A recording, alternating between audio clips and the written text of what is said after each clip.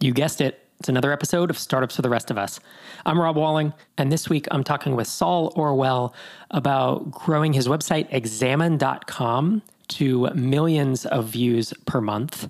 He's 10 years into it. We talk about why he built it, talk about changing revenue models and how today it's a subscription business. So while it's not software as a service per se, it is information as a service. And he's built up one of the most reputable nutrition information websites on the web. That's Examine.com. I also ask him why when you Google who is the most attractive man in Toronto, his webpage ranks first for that. He does some fun SEO stunts like that. And so I just find Saul super interesting. I came across him because Sherry and he met at an event, and then since then, obviously me being in the B2B SaaS world and Saul being in the online marketing / nutrition information world, he and I would not normally, let's say, cross paths, but it does come down to digital entrepreneurship, right? It's about being an online entrepreneur. And when I look at his path, working with domains and becoming essentially a digital nomad and then a self-made digital entrepreneur,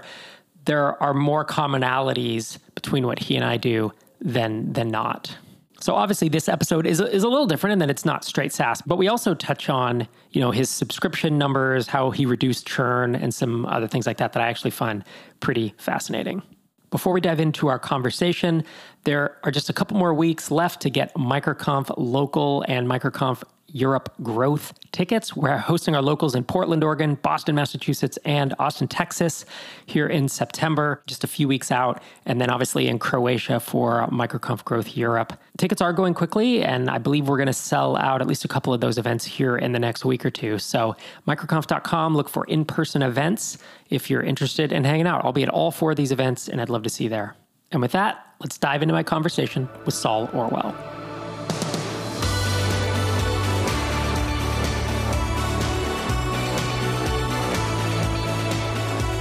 Pleasure to have you on. We were talking offline a bit. You are the co-founder of Examine.com, which first of all is a kick-ass domain name. But Examine, your H1 is nutrition information you can trust. We have no conflicts of interest. Our team is composed of scientists. All we do all day, every day, is analyze studies on nutrition and supplementation to answer your questions. And someone listening to this show, it's a lot of SaaS founders, software folks might be thinking, well, how is this relevant? How is someone who built a not a supplement, but a health information site useful to SaaS founders? And we're going to get into all that because you've done a huge amount of stuff. But I am really curious about Examine. It's a huge site with a lot of reach. Can you give us an idea of how large it is, maybe daily visits or monthly or, whatever you share publicly? Yeah, so the content itself is, I think collectively now on the website, we have like 8 or 9 million words that we've written. So we've been around for 10 and a half years. So obviously we've had a lot of time. I think our research team, which is just basically everyone who actually does the research, analyzes the research and writes about it, in itself is up to 14 people. And I think we have like 4 or 5 copy editors and a bunch of reviewers and whatnot. Collectively, I think we're at like 2.5, 3 million visitors a month. I got to be honest, I don't look at it too much, especially with like the kerfuffles we've had with Google and whatnot. But one of the relevant things I think that is relevant to the SaaS founders is we have roughly 10,000 paying subscribers for content. So even though we don't offer a product or a solution, we actually have a lot of health professionals that rely on us for analysis. So there's a lot of, I think, analogous situations of like, decreasing churn, onboarding, all that kind of stuff that we've learned that would be also relevant to other people in the SaaS industry. Yeah, that makes a lot of sense. I was going to ask you more about your revenue model. I had clicked around the site. I'm not super familiar with it. I just haven't been a user of it. But I was clicking around, seeing you have a $29 a month plan. You can prepay annually for $17 a month. And then there's, lifetime access for $800. So that is very similar in cost to lower end SaaS or how a lot of WordPress plugins do that. So you're 10 and a half years into building this. I do want to talk about subscriptions and pricing and stuff, but I first want to hear, what was the impetus for you starting this? And did you and your co-founder start it at the same time, or did he join you later? So yeah, the impetus was actually, I used to be very overweight, like, gordito, that kind of stuff. And as I lost weight, when you're starting to lose weight, we can't help it. We're humans, right? We always look for the shortcut. So I think I literally bought 35 different supplements. There's a picture of it where it's just every single one imaginable. And eventually, when you start actually getting into it, you realize the supplements don't really do much. Now, there are certain targeted specific situations, right? A lot of us are deficient in vitamin D or zinc or magnesium, that kind of stuff. And at this point in time, finally, as I started losing weight and figuring it out, I realized that a lot of supplement companies are ripping us off. And doing what most anyone else would do, I started complaining about it.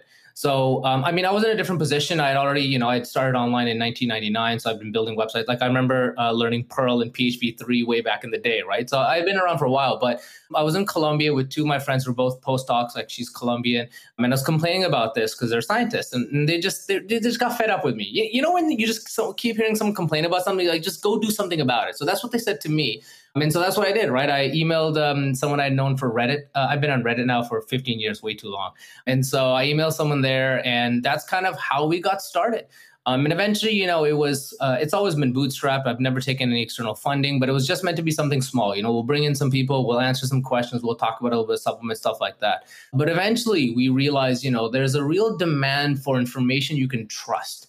Especially you can look at it, social media, the algorithms are kind of always trend towards extremism. And so having someone that's like, hey, it's not as simple as 0 or 1. It's like there's a lot of nuance, there's a lot of context.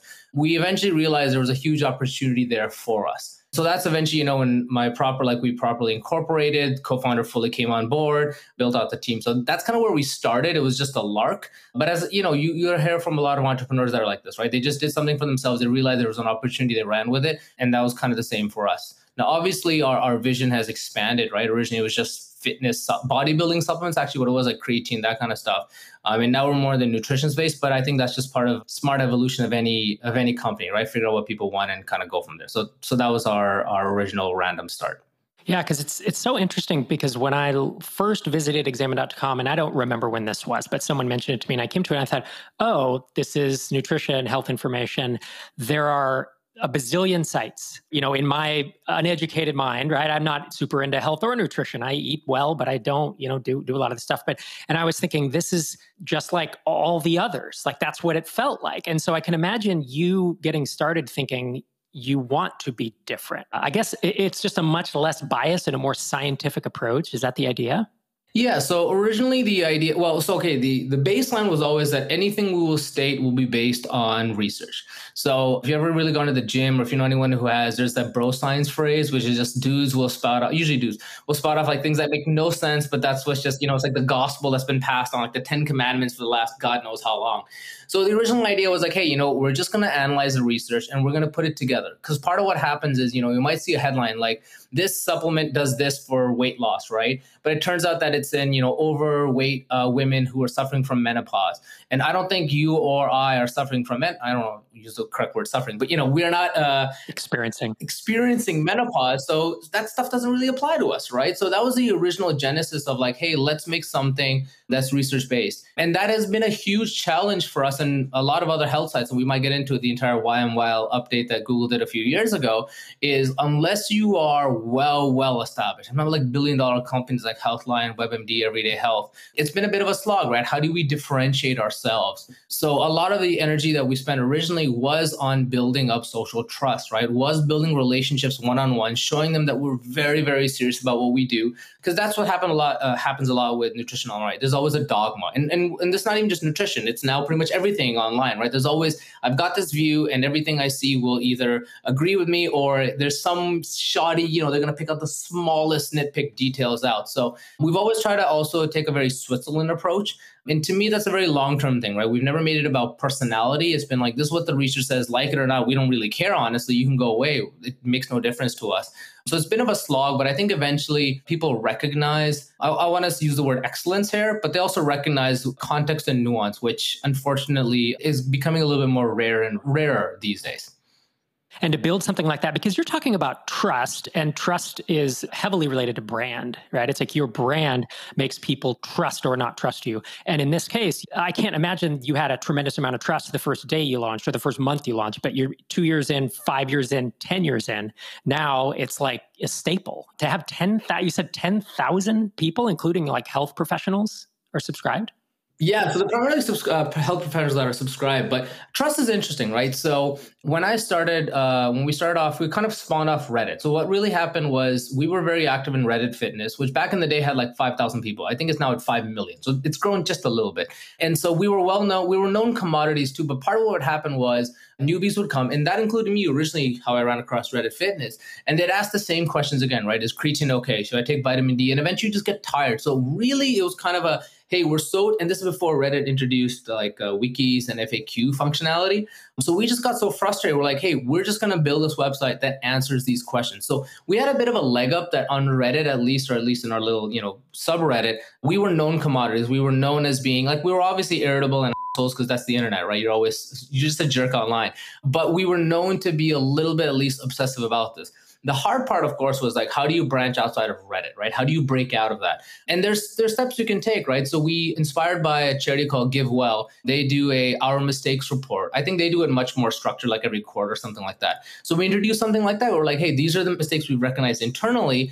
And now we're talking about it publicly. And these are the ones that we've taken steps for. These are the ones that we're still failing, stuff like that. So, it's very cliche to talk about transparency, but I'll be honest, being transparent sucks. You're basically saying like, this is everything I've screwed up and this is everything I've deprioritized, and other people will always disagree. And that's generally okay.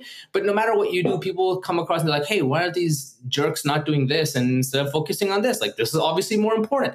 Like, we went through this process. We had legitimate complaints that we didn't have enough women health information, right? PCOS, menstrual cups, all that kind of stuff. But partly we didn't have that because we didn't have many female researchers. And it's not that male researchers can't look at something, but there's also a level of experience and empathy, right? And being able to understand some of the nuances. So that was in our transparency report. It's like, we failed in being diverse enough with our team. And then people attack you, right? Especially nowadays, like, what do you mean diversity? Of course, it's just funny because both my co-founder and I are ethnically South Asian. So it's like, well, but what happened was when people would actually read the description of why we said this is a failure, every single person was like, oh, okay, that makes sense. Like, okay, I understand where you're coming from.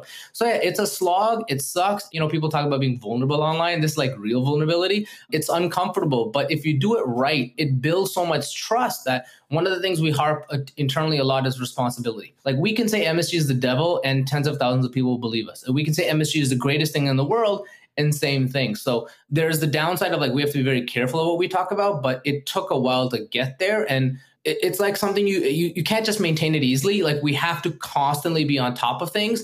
But I think it's worth it because now for us, right, with our customer base and our subscriptions and our trust that our users have with us, we get more leeway. If we make a mistake and we own up to, which we do, people forgive us because like, okay, these guys are being honest. They're not, being disingenuous. So it's a slog to get to it. But if you can achieve it, you can kind of empathize, right? You have trust with a lot of people and you can be honest about your mistakes, and people are like, cool, Rob fessed up, he owned up, I'll give him another chance. So it wasn't fun, but it was worth it in the long run.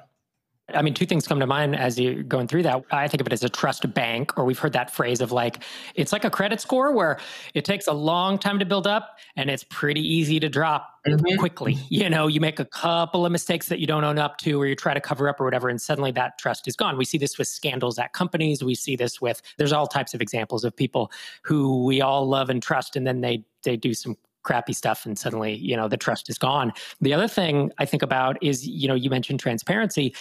And transparency is something big in the startup and the SaaS space, but I find that most of it is bullshit transparency. It's fake transparency for marketing purposes of like, we're being transparent, but they're actually not. They're being transparent by telling all the good things. Oh, it was so hard and look at how it turned out. And it's like, wait a minute, but they're not telling the real story. And I feel like you're touching on more about telling the real story. And, I know that you have a blog. It's at sjo.com, and which I assume are your initials. They're not actually. They're not? No. That's funny. I used to be in the domain industry, so that's partly why we got examine.com, because like people remember it. I just got SJO because I thought it was very easy to remember, and that was literally the only reason. Wow. Okay. So anyways, your blog's on hiatus because you're busy focused on, Examine, but folks can go back through and read. There's a lot of stuff you talk about. You talk about, like you just did, your, dramatic weight loss. You talk about something we'll get into soon, just Google smacking the crap out of Examine in 2019. I don't know. You talk about all types of stuff that I find it's refreshing, and I feel like it's, pretty honest take on things. So I want to switch things up a little bit and dig into Examine and talk about these 10,000 subscribers. This is a lot of paying subscribers, man. I mean, there are very few SaaS apps in the world, that have that many. I want to find out, you talked earlier, you said, you had these subscribers and you have worked on onboarding, about churn, about reducing that. And then I want to jump to the Google Smackdown, because I have to imagine that you get a ton of traffic from organic search, and that Google, doing anything as they update their algorithms every, few months, that's got to hurt. So talk me through, you have all these subscribers, which you've built up over 10 and a half years. Do you have a big learning or two that you learned about our onboarding was crap and everyone was leaving versus we did a few things, and this changed the game for us? So I have a really good two friends of mine that bootstrapped a company called Precision Nutrition. They started in 2001 and they sold 80% of it 3 years ago for $205 million, right? So a chunk of change. And they both live in Toronto, we're good friends. So, I would talk to them about this kind of stuff all the time.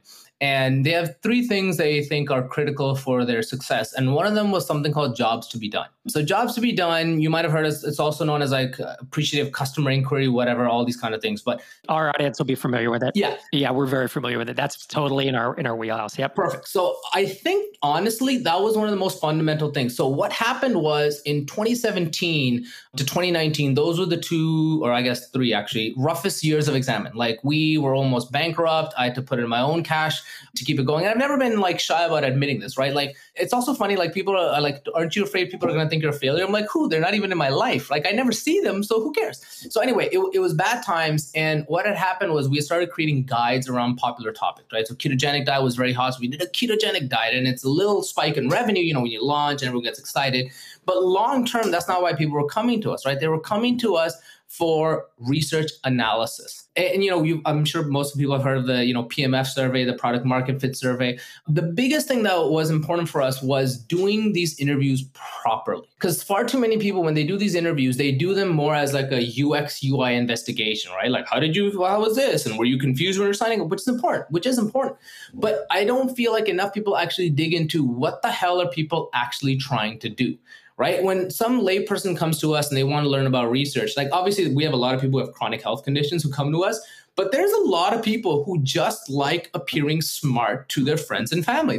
They'll never admit it. They'll never be yes, I just wish to feed my ego and seem so smart. No, they're not going to say that. But it took us a while where we figured out, hey, they want to share this information and feel smart. So really, they're not coming to us for a guide. They don't want long, they do want nuance. They don't want this long thing. They want, here's all the research across all the categories. We have 25 health categories, and we do 5 to 10 new studies every month. We summarize them. So instead of you spending, let's say, 10 hours learning about the latest cannabis research or anxiety research or immunology or whatever, we analyze it and we summarize it for you. So that was one of the most fundamental things that we really changed. And just as a reminder, if someone hasn't heard jobs to be done, really the quick 30-second version is you want to understand the timeline, right? Someone went from passively aware to actively aware to deciding and then consuming. And everyone focuses on the consuming part. That's kind of the PMF survey. But most people ignore the first three parts, right? How do they actually decide? How do they figure out what matters? So that would be my one little thing that I thought was fundamental. So I have a stack of over 100 interviews I've done.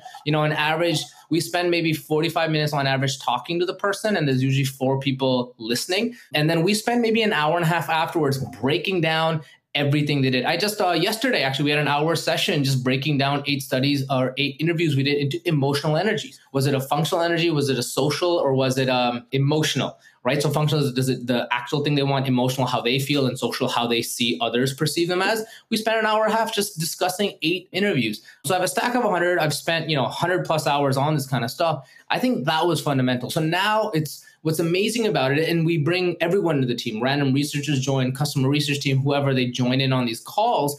because now we really understand not only what are the customers looking for, but what is the language they use, right? Like it's important, like surveys are important. You get language from surveys, but getting to dig in and be like, what does that mean? What does successful mean? Or what does being on top of research mean to you? What does it look like? I think that would be the single most important thing that I think a lot of SaaS founders miss out on. And the nice thing about it is, again, we go to PMF surveys, all that. You need a large enough sample size, right? With interviews, just with 5 interviews, you will glean so much about what they're looking for.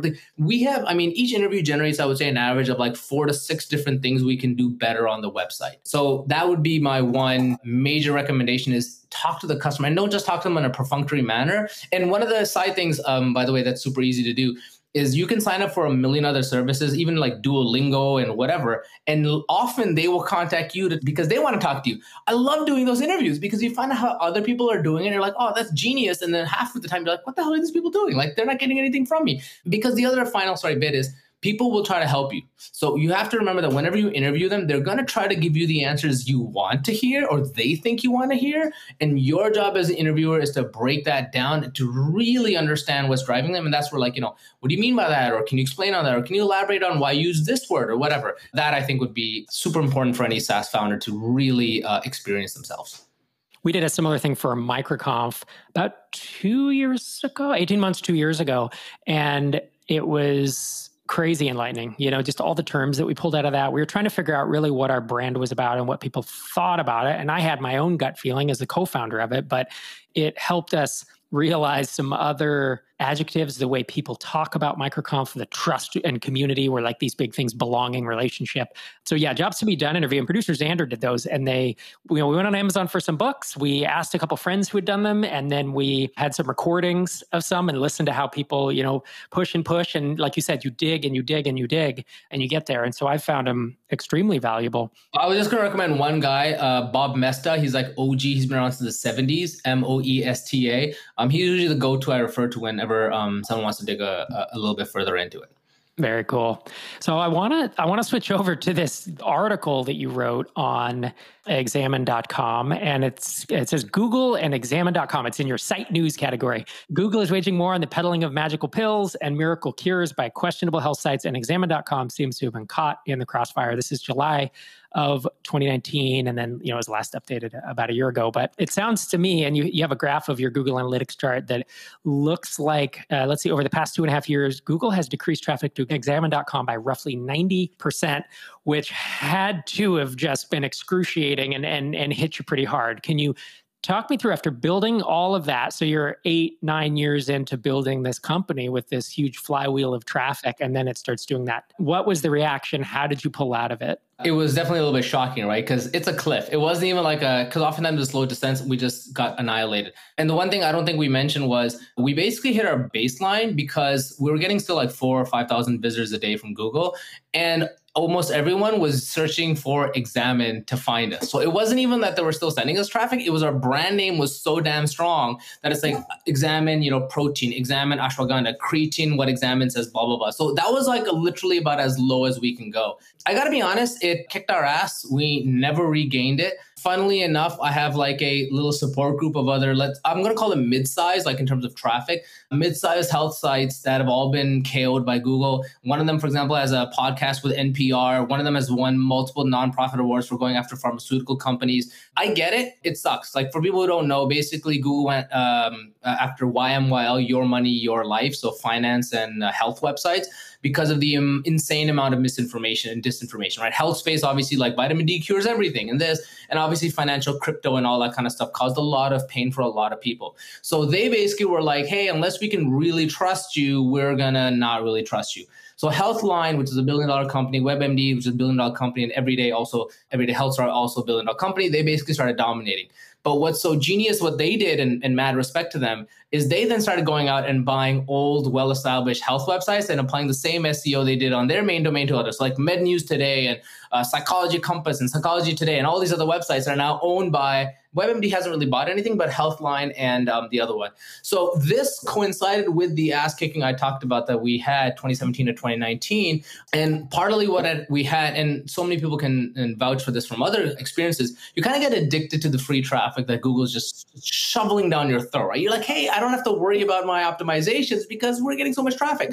So in some ways it was good because it made us do more stuff like JTBD interviews and understand what we're trying to do, which pushed us heavily into the subscription area. I will say we never really regained our rankings. Now, obviously I'm biased. I still think we're better than pretty much anyone above us, especially not to specifically besmirch them, but like Healthline will have like 19 articles on creatine and kidney, and it's just the same regurgitated stuff. But this is simply the reality we have to work with. Like we doubled or maybe tripled the amount of traffic that Google was giving us from the nadir we suffered from. But yeah, it's the reality of life. Like we've talked to so many people from all facets of Google, and they talk about EAT and all that kind of stuff, and we have EAT up the wazoo, right? Like when COVID first hit last year, New York Times came to us and asked us like, hey, what supplements could possibly help? And we're like, you know what? Nothing. But it's the reality and you got to live with it, right? Like people can complain and I don't blame them if they do, but I understand we are effectively collateral damage. And in a horrific way, I understand because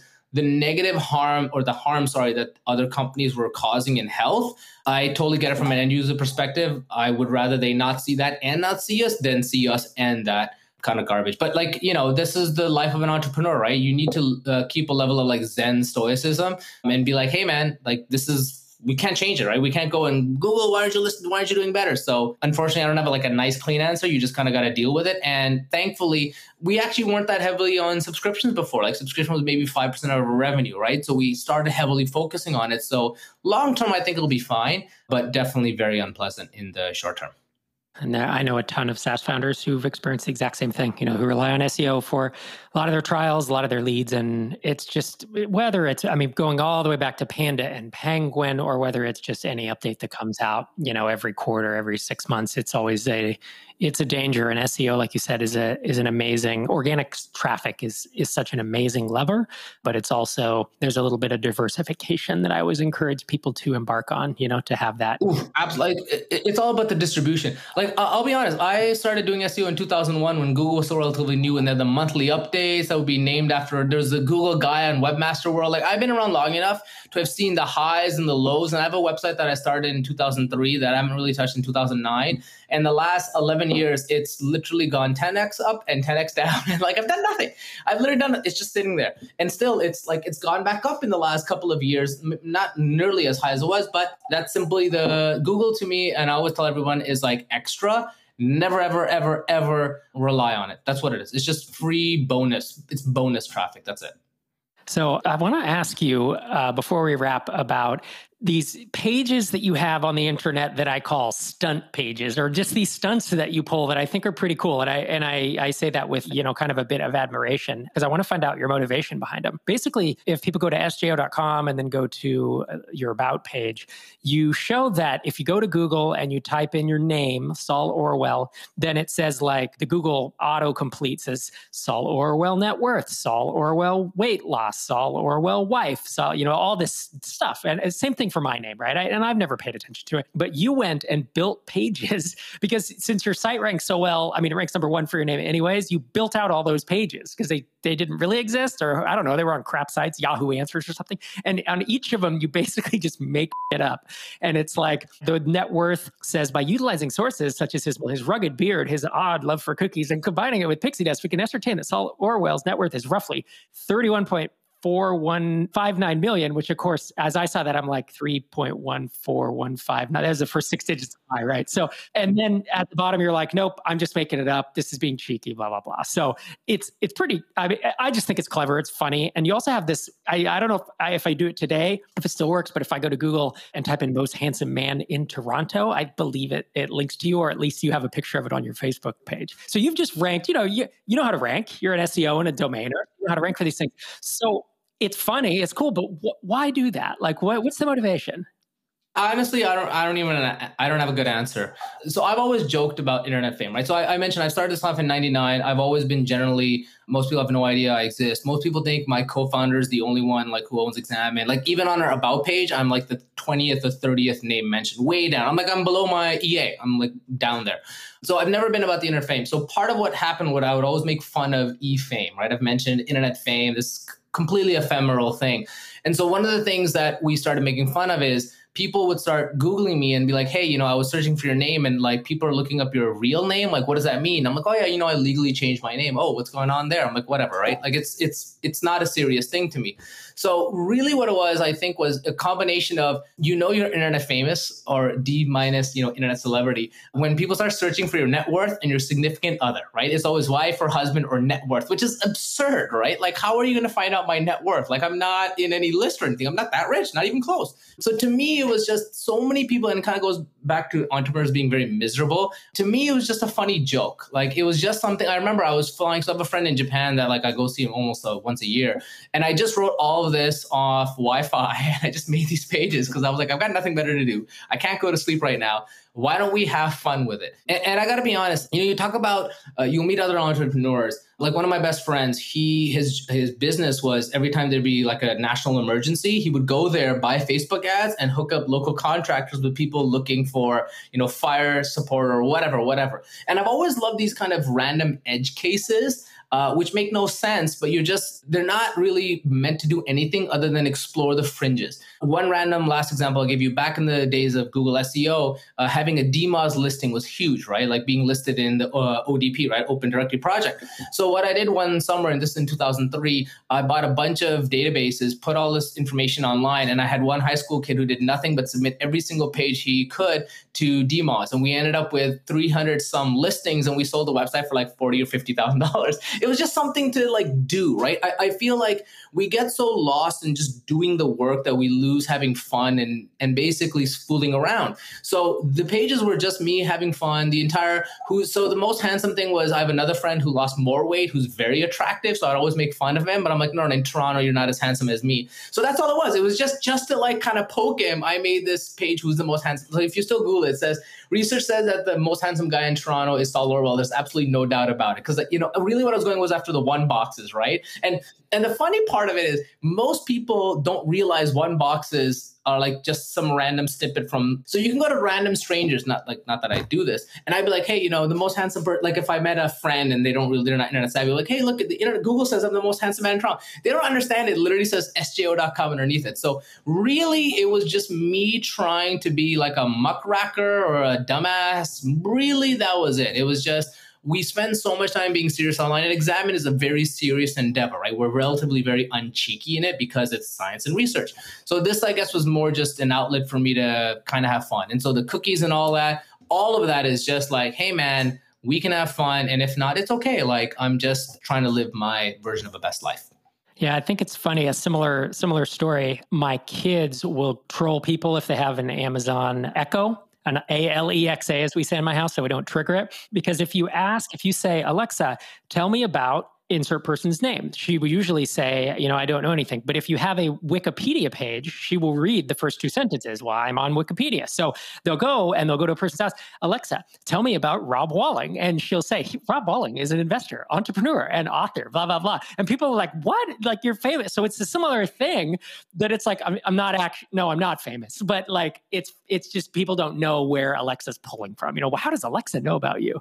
So I get it. Yeah, I got to be honest. I think 90% of what I do like this is just to like mess with my mom, because she's obviously very internet savvy and she thinks I'm this huge deal online when really it's just me being an idiot and like having the savvy to like, screw around with it. Very nice, sir. Thanks so much again for joining me on the show today. Folks want to keep up with you. You are at Saul_Orwell on Twitter. And of course, Examine.com if they want to see what you're focused on these days. Thanks again for joining me. Thanks for having me, Rob. It was my pleasure.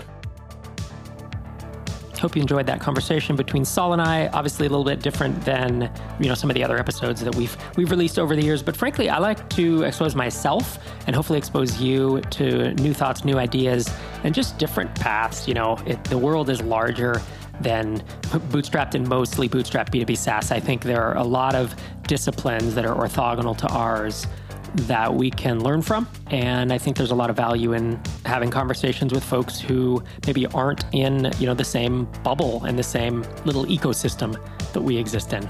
So thank you again for joining me this week, and I'll be back in your earbuds again next Tuesday morning.